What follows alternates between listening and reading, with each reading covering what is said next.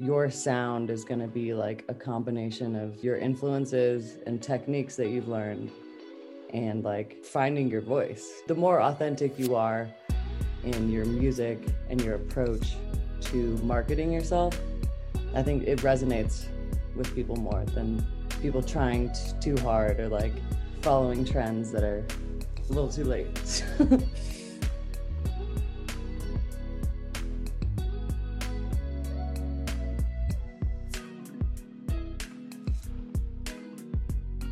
Here we are on the Weird Music Podcast with Maddie O'Neill. Maddie, glad to have you here. So to start this off, for anyone out there listening, Maddie O'Neill is a widely acclaimed EDM producer. So Maddie, you've played Electric Forest, Red Rocks, you've achieved these like rock star dreams, and I'm wondering what that's taught you about life, about what really matters, and like fulfillment and satisfaction playing that packed Red Rocks show and then coming down from that high. It's kind of crazy. I mean, it's like, I think the coolest part about the whole journey as an artist and, reaching those goals and setting those and like the whole journey in between is like, I was also growing as a person and as an artist, like through that, you know what I mean? So it was like, it felt to me like a really authentic process, because like I've kind of like lived my whole career like setting goals for myself or saying yes to opportunities that like I might not actually be ready for, but like putting a goal there and then meeting myself there when I was prepared for it. For example, this isn't like a show goal, but I taught like a women in music retreat in Costa Rica in January of 2020, I think. And when someone hit me up about it, they were like, hey, do you want to like come teach a 12-hour music curriculum, Ableton, basically be the head of the production portion of their retreat? And I had never had any teaching experience at all, but I said yes. I was like, fuck yeah, I'll do it. I'll figure it out. I know what I'm doing. I use this software every day. I've never taught it before, but yes, sure. I'll come to Costa Rica and teach a 12-hour class. So, in the 3 months that I had to prepare, I like learned how to be a teacher, and I, made a 12-hour written curriculum of like a beginner's course on how to produce music. And it was awesome, and saying yes to those things that scare you usually get you to that next level of where you want to be. It's hard to like even process the things that I have done or accomplished, because I feel like this life moves really fast too. So I have to like remind myself to sit down and take in and think about where I was 4 years ago and how I got here, and, just have those moments of like, this is real life. So you're very well acquainted with the ups and downs of being a musician, an artist, a touring musician. There can be some real lulls. Life on the road can be really tough. What have you learned about proper mental health habits and approach from being a musician? It's all about balance.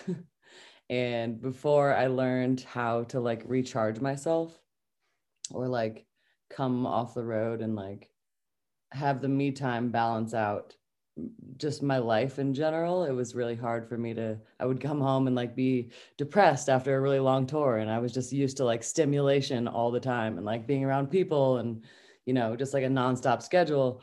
And I thought that I wanted that all the time because I was used to it all the time. But then I was like, I need the other part. I need to come home and do yoga and, not talk to people for like a couple days. You know what I mean? And like taking care of my body was a huge, I just got back from a massage appointment before I was here. That's what took a little longer for me to get here. But like all of those things are like so important, like taking care of your body. It's all connected, you have to make time for and pay attention to what your body and mind need. Otherwise, you're just going to get lost in the sauce. You know what I mean? Looking at your music and saying, there's other really talented producers and DJs who who don't really get discovered, who people don't just know about. And my question for you is, what do you think it was that kind of set you apart as you were, really breaking out? I think there's a lot of factors. I feel really lucky sometimes to have, been in the community and had the people around me that I did. I think community is a huge part of like any artist's career when they're first coming up, and luckily in Colorado, as opposed to like New York or some other places where it's more competitive, we have a really awesome community that kind of like looks out for each other, and it's like we're stronger together mentality.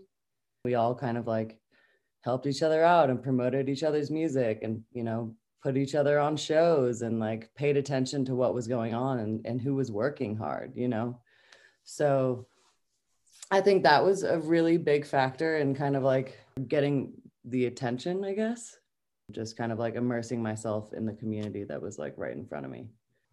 I've definitely always, back to kind of like the authenticity aspect, I've never tried to like chase trends, because like if you're, trap's really popular right now. By the time you get to a point where you're making good trap, it's going to be on to the next trend. You know what I mean? So you can't chase what's hot.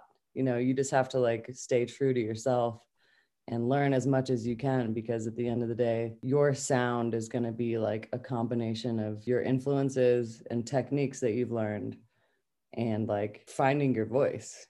So I think the more authentic you are in your music and your approach to marketing yourself, to me that stands out when I see other people doing that. And I think it resonates with people more than people trying too hard or like following trends that are a little too late. Can you take me back to that time? Tell me the story of when you were like, okay, I'm going all in on producing. Well, I started making music when I was a sophomore. Started producing when I was a sophomore in college at CU Boulder. And like at that time, I like had no idea that it was even possible to have like a career. I mean, I did, but like it was, I was just having fun. When I left my old music project that I was in for 5 years and started my solo thing, that's like really where I was like, this is it. I'm putting everything I have into this, like full force, nothing can stop me vibes. So, but yeah, just to brief you on that, I was in a solo or a duo project for 5 years initially. So yeah, so the Maddie project is kind of like 5 years old, I think 2016. I've been doing it for longer, but when I started that project, it was kind of like, felt like I was where I was supposed to be, kind of thing. When you look back, what things come to mind that you might have done differently? How would you have done them differently if you could? I think that all of the mistakes that I've made have made me learn so much. So like, I want to live my life like I don't have regrets. You have to look at all of those, all the dumb shit that you might have done, or, shouldn't have taken that show, or, whoops, I got fucked over by that promoter, like stuff like that. I think it all taught me something in the end and made me a better artist, human, performer, whatever the experience may be. So I definitely maybe would have partied a little less for a couple of years. I wasted, more time than I would like to, getting caught up in the lifestyle, but, that taught me something too. And now I'm extremely focused. So can you tell me about some things that you think are often misunderstood or overlooked about making music, about being an artist by up and coming producers? I think that especially in the world that we're living in right now, everyone kind of like has this like instant gratification mentality, even just like with the internet, everyone wants like results immediately because everything's at our fingertips. And I think that people underestimate like just the time that it takes to learn and find your sound, number one, and just like, you know, getting yourself out there. It's like it takes years and years to build your fan base. And, you know, I feel like I'm still getting started too, you know, in some aspects. You know, you get to a point and you're like, okay, wow, now I have this much further to go to where I want to be, you know, just kind of like being patient with yourself too. And everyone wants to give up over and over again because it's fucking hard learning how to produce. And you know, especially when you have other jobs and you're trying to do both, you just got to stick with it. So yeah, time.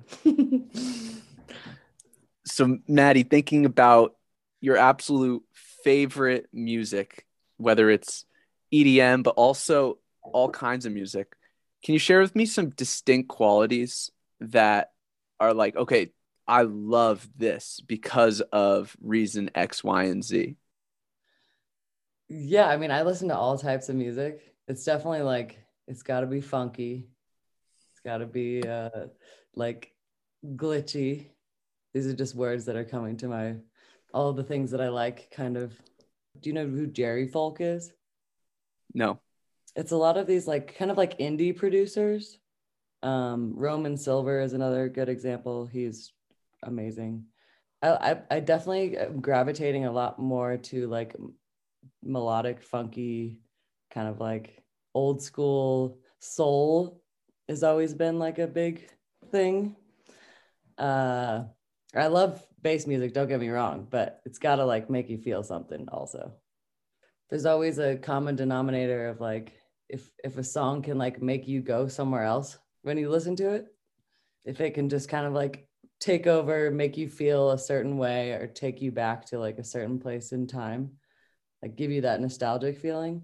That's what makes music really incredible, is that it has the power to do that. And when you hear an incredible song, you're just like, what just happened? You know what I mean? So I think that's it. And people resonate with that on all different levels with different experiences. I'm curious how you actively, as the puppet master, work that into your music. Michael Menner tweeted about this at one point, and it was like, sometimes when I'm working, I like, it's like I black out. Like I'm like, how did I just make that song? You're like, when I'm done, I'm like, what the fuck did I just do? So like if I'm so in the moment when I'm making something and it just kind of like flows, I think that's when it taps closer to that vibe than if I'm like trying to get too technical with something and like forcing it, you know. So I have to be there too when I'm making it at some point in time for someone else to feel it. I think so. Do your ears ever get tired? Do you ever like need space from music? Yeah. I mean, I listen to music when I do yoga, but especially when I get off like tour and I'm just like constantly at a venue and just hearing music, I definitely like appreciate nature, or, you know, not listening to music and just kind of like vibing out, at least for a day. I've been listening to a couple audiobooks about music recently. I listened to this thing called Music in the Brain. It was theorizing why music can create such profound experiences, like psychological feelings. I'd love to hear you take a stab at that, about what do you think it is about certain arrangements of sounds that can have an effect on us, like tension and release, low frequency, and then high frequencies, different melodic hooks, how you think they affect the mind, and ultimately why you use them in your music. I mean, I am not skilled enough in talking about the brain to be able to technically answer that question. But I think it kind of ties back to what I was saying about like what makes a good song is that like certain frequencies scientifically make you feel a certain way. There is technical science behind, you know, frequencies and how they affect your body, and triggering other emotional parts of your brain. And receptors. I think as a creator and human being, I feel those things when I'm making something also, you know, so it's like, it's a vibe. I dig it. Well, Maddie, thank you so much for coming on the Weird Music Podcast here. What else can we be excited about that you have coming out this year? Well, I kind of took some time off intentionally and didn't do like a big spring tour so that I could focus on writing. So I'm kind of working on a bigger project right now, whether that's an EP or a full-length album or an EP and then an album, or I don't know. We're gonna see how it all shakes out. But yeah, I've been working on a bunch of new music, and I'm in the let's finish it phase. You know, I'm sitting on all those half-finished projects. So I'm really excited about what I'm working on right now. I kind of feel like I've honed in on, you know, the further down the road I've gotten, I feel like I'm kind of honing in on what my sound is. So it feels good to kind of like be in like a flow state writing and feeling like it sounds like me. So yeah, I'm excited about that. And I have a bunch of singles coming out over the next couple months. And then whatever this bigger project may be will come out after that. And I'm sure there'll be a tour. Yeah. I mean, I usually do like a big fall tour. I also have some really exciting festivals that I haven't announced yet, like Full Circle type shows. I'm actually curious when those are announcing. But yeah, I've got a bunch more festivals this summer that I haven't released yet too. So I'll be hopping around all summer long. So for any of your fans who've listened through and are still listening now, any kind of like final direct message from you to them? I just want to say thank you to everyone.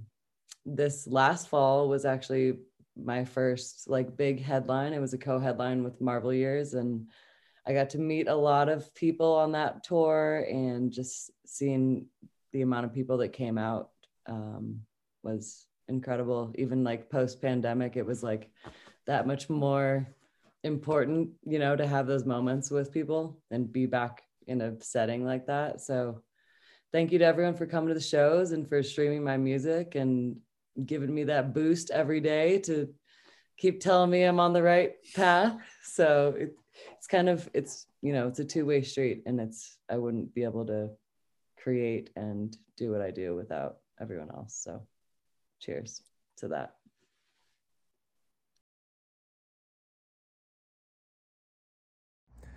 You made it this far.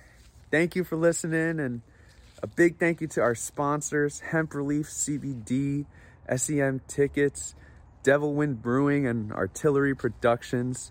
We got links in the description below. Go check out all the awesome stuff they've got going on. And yeah, much love, everyone.